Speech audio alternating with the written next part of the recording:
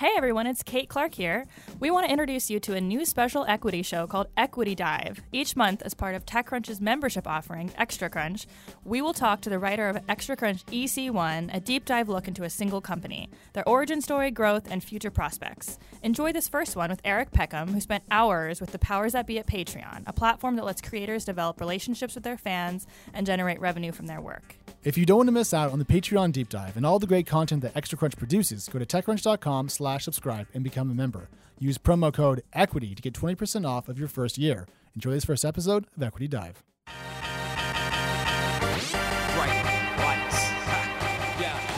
Hi, I'm Connie Loizos, and I'd like to welcome you to our first Equity Dive.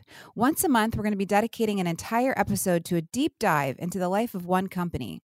This month, I'm joined by Eric Peckham, who has reported extensively on the crowdfunding membership platform Patreon. Hi, Eric. Hey, Connie. Excited to be here for the first Equity Dive. Same. So, Eric, you and I ran into each other first in Berlin, but we don't know each other very well. I'd love to hear more about you. So you're based in LA, and from what I understand, you are a media industry analyst. Is that correct? Yeah, so I cover through both my own newsletter, Monetizing Media, the happenings of the global media and entertainment industry. So kind of a very business-minded lens on media and entertainment. Well, I read your extensive coverage on Patreon, and it was really impressive. And I wondered, considering how much you wrote, is this a sort of a long interest of yours, this company, or how did you decide to settle on this for your first kind of deep dive for TechCrunch? Yeah, it was an exciting process digging into this. We made a short list of exciting companies, a lot of unicorn companies or late stage startups we thought were about to become unicorns. And Patreon jumped out for a number of reasons. One is, as someone who runs his own newsletter, I have had subscribers to that newsletter suggest creating a Patreon. I've looked into it before. And so I had a little bit of a kind of creator perspective of just wanting to better understand Patreon and the other options in the market. But I think from a bigger picture, more of a kind of Silicon Valley perspective, Patreon's a really fascinating company. They've raised over $100 million from top VC firms like Index, CRV. They're the dominant player in this space they're targeting, but it's kind of them versus just the big social media platforms. There isn't a startup that's comparable in size to it. And it's really trying to own this whole territory of independent content creators, serving them with different business tools or services. It is really interesting to think that the David and Goliath story involves a $100 million venture-backed startup versus, as you say, these big players, Facebook, YouTube. But let's start at the beginning. So you decided on Patreon for reasons that I can certainly understand now. How did you set about pitching them on this idea? Because obviously you were going to need a lot of access to them, a lot of their time. We actually initially got connected through a buddy of mine, Dustin Dolganow, who had invested in Patreon when he was at Accomplice Ventures out of Boston. He put Jack and I in touch. Jack Conte is the CEO of Patreon. They were excited about the idea of this and open to giving me a lot of access to Jack and to a number of the executives and to do interviews and kind of really get a deep understanding of the company.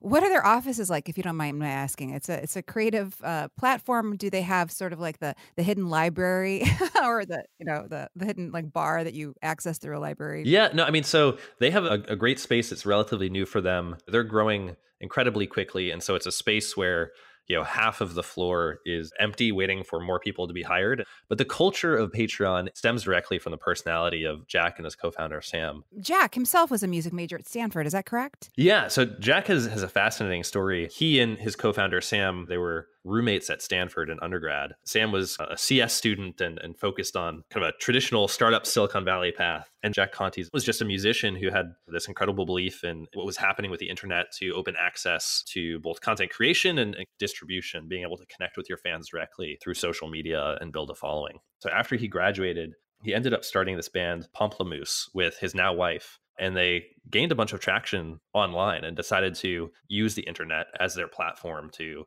make money and engage their fans. I think it's so interesting that these two people who are so different came together, the musician and the computer engineer. So now Sam Yam, which I learned entirely from your report, had worked with Sam Altman, I guess, at his company Looped, and then was starting his own startup. This is really interesting to me. You say that he was on the cusp of getting this thing going. He had queued up some coverage in TechCrunch, and Jack Conte reaches out to him and says, I have this completely separate idea. Let me tell you about it. And Sam Yam kind of drops everything and says, I think your idea is better than mine. Let's do this together. Is that sort of accurate? Yeah, I mean, Sam, and we got some great videos of Sam and Jack talking about different parts of their founding story together. That's part of the report on TechCrunch. So people should definitely check that out. But what happened was Jack got really into creating these music videos as a way to put out his music and engage his fans on YouTube, and had this vision where he was going to rebuild a replica of the Millennium Falcon set from Star Wars, going to have like dancing robots, but it was going to be really expensive. And so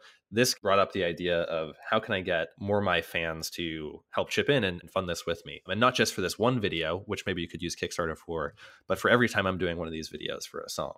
He ended up in his notebook mapping out this idea for what Patreon could look like, and then reached out to Sam, who was kind of his friend from college who he knew was in this space. They end up meeting. Sam is kind of there just to be nice and hopefully give some feedback. Jack's asking if he should sign an NDA or whatever else. He's new to this whole startup thing. And they end up having this conversation about the opportunity that gets Sam so animated. That night, he starts building Patreon. And what's incredible is that same day, he actually got featured in TechCrunch as the announcement of the startup he had been working on, RSpot. And how many years ago was this? They met in March 2013. In May, they launched the platform publicly. Jack and his girlfriend and a former roommate of his were the only artists on the platform originally. He had reached out to over 40 creators, thinking they'd all sign on and be excited, and every single one said no.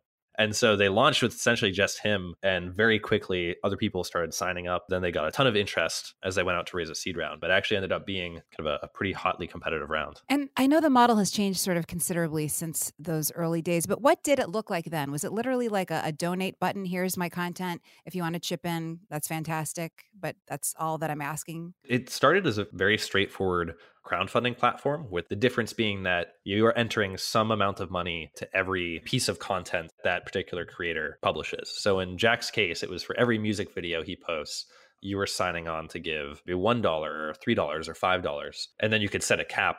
So if your creator releases something every single day, you don't end up paying $500. So what seemed to get traction at first? I know now it's sort of all over the map. Were they musical artists or filmmakers? Yeah. So the core early audience for Patreon was YouTubers and their fans. Jack was a musician, but his following was really on YouTube. Like I mentioned, he creates great music videos that go with his songs. He had reached out to other YouTubers, and then when he launched, the folks who immediately saw what was happening were other YouTubers who followed him on YouTube. I mean, they said, wow, look how much money this guy is signing on. He very quickly had signed on thousands of dollars in support per video. And so it generated a lot of interest from other YouTubers and gradually expanded beyond just that.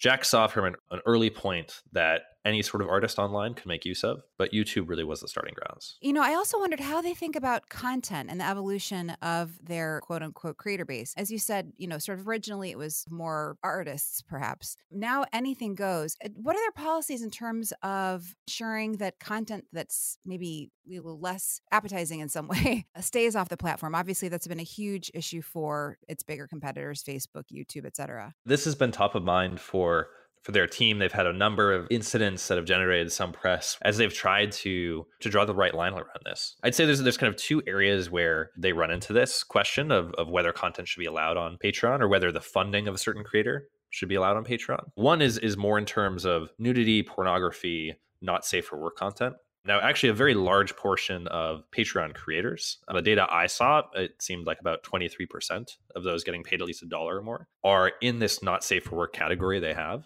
Now, they prohibit pornography, but in their scope of how they define art, whether it's erotic novels or nude photography, is allowed on the platform. The other area that's been a bit more top of the news has been around political commentary and hate speech. There've been a few different instances here where they've had creators who are posting content either on Patreon or elsewhere, but they get funded through Patreon, that a lot of people would consider hate speech. And that's where they've kind of run into this line of where, on one hand, Jack is someone who's very supportive of free speech. He thinks it's critical to art and expression, this whole mission that they focus on, but at the same time doesn't want Patreon to become a hotbed for hateful rather than productive. The removal of a particular creator in December triggered kind of a whole subset of creators to start boycotting the platform, including some who are some of the top most funded creators. That's really interesting. But again, I guess that speaks to its size.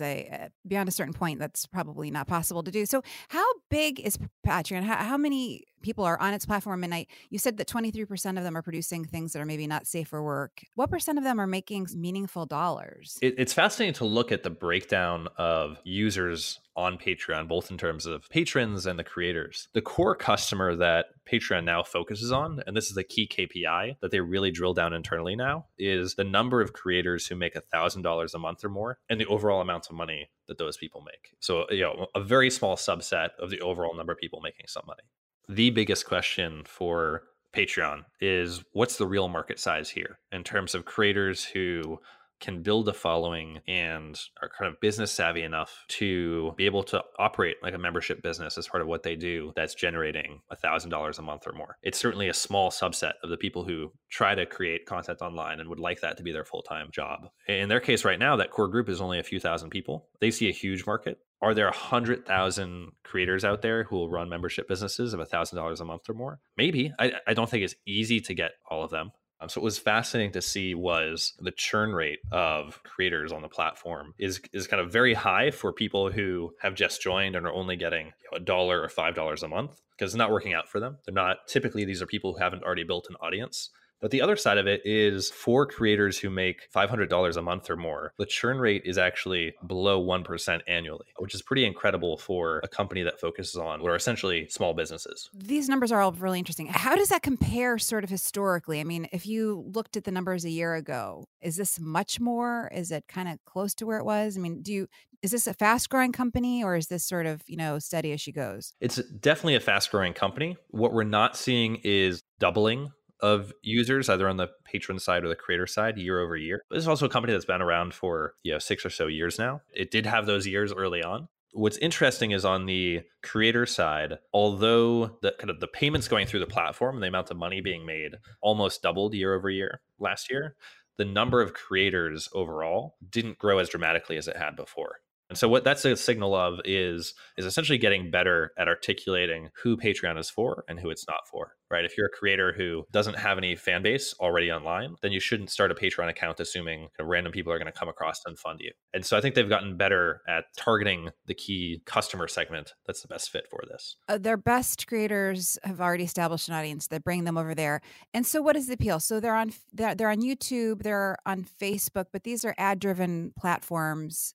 Patreon is instead a subscription model. Yeah, I mean, I think you're seeing this through all of media right now. I mean, TechCrunch is a great example. We're seeing a shift of all types of media organizations to not want to be entirely dependent on ad revenue and looking to create a subscription where their core fans are paying a monthly amount that just gives them more resources to work with and create better content and better experiences, but also creates a stability of revenue coming in where they can actually plan for the next few months out in terms of hiring people or making bigger investments in content they want to create without this concern about how much ad markets might fluctuate. And so the big selling point of Patreon for creators is, here's an opportunity now that you've built an audience online to really engage your core fan base, which they found is typically 1% to 3% of an online fan base, and pull those people into a deeper relationship, both in terms of the amount of engagement you have with them, but also in terms of better monetizing them, right? Your super fans are happy to spend more money in order for more content from you or more access. When you're on Facebook and Twitter and Instagram, you're not tapping that super fan base for the value they're willing to give. So there's a lot of untapped economic opportunity here. And if you can get a group of your core fans to,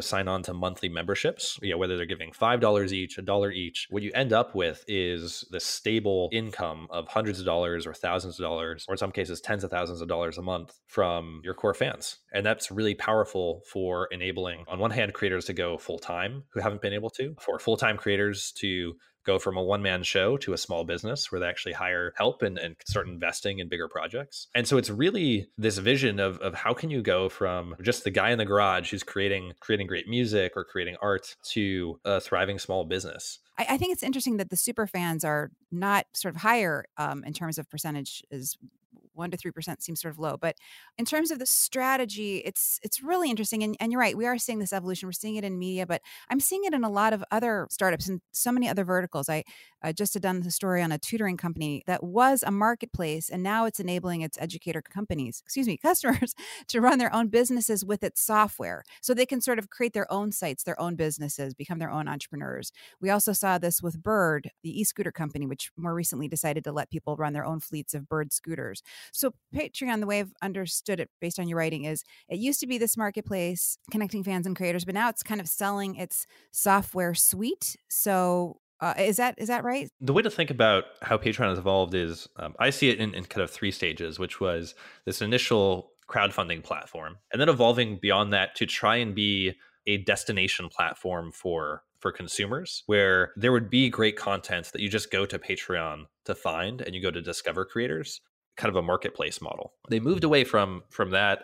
It was somewhat of a gradual shift. And essentially the decision was, it's not good to be stuck in this game of trying to be yet another destination platform for consumers, competing with YouTube and Instagram and every single media site out there. Really the opportunity and mission that underlies our work is about helping creators and enabling all these independent creators to sustain themselves and to build thriving businesses. And so they shifted. They now describe themselves as a SaaS company, actually, which is very different from framing yourself as kind of a consumer destination. The long and short of it is they see this opportunity, which is a growing market of independent creators around the world who are building fan bases. And for that particular type of SMB, they want to provide essentially the full suite of tools and services that they need to run their businesses.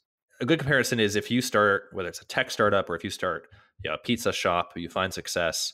As you have more money and can hire people, what you do is basically step away from having to create the product yourself or having to interface with customers directly, and you move up into more of a management role. Creators can't do that. The whole point is that they're the ones creating the content and they're the one engaging with fans. And so they need to be able to stay on the creation part as they scale the business operations. They're less involved in day-to-day business operations and looking for tools that make that really easy for them. And obviously, these tools must differ depending on who the creator is. For example, you mentioned that you have a newsletter. I have one as well. There are tools out there that help newsletter authors, manage their audiences.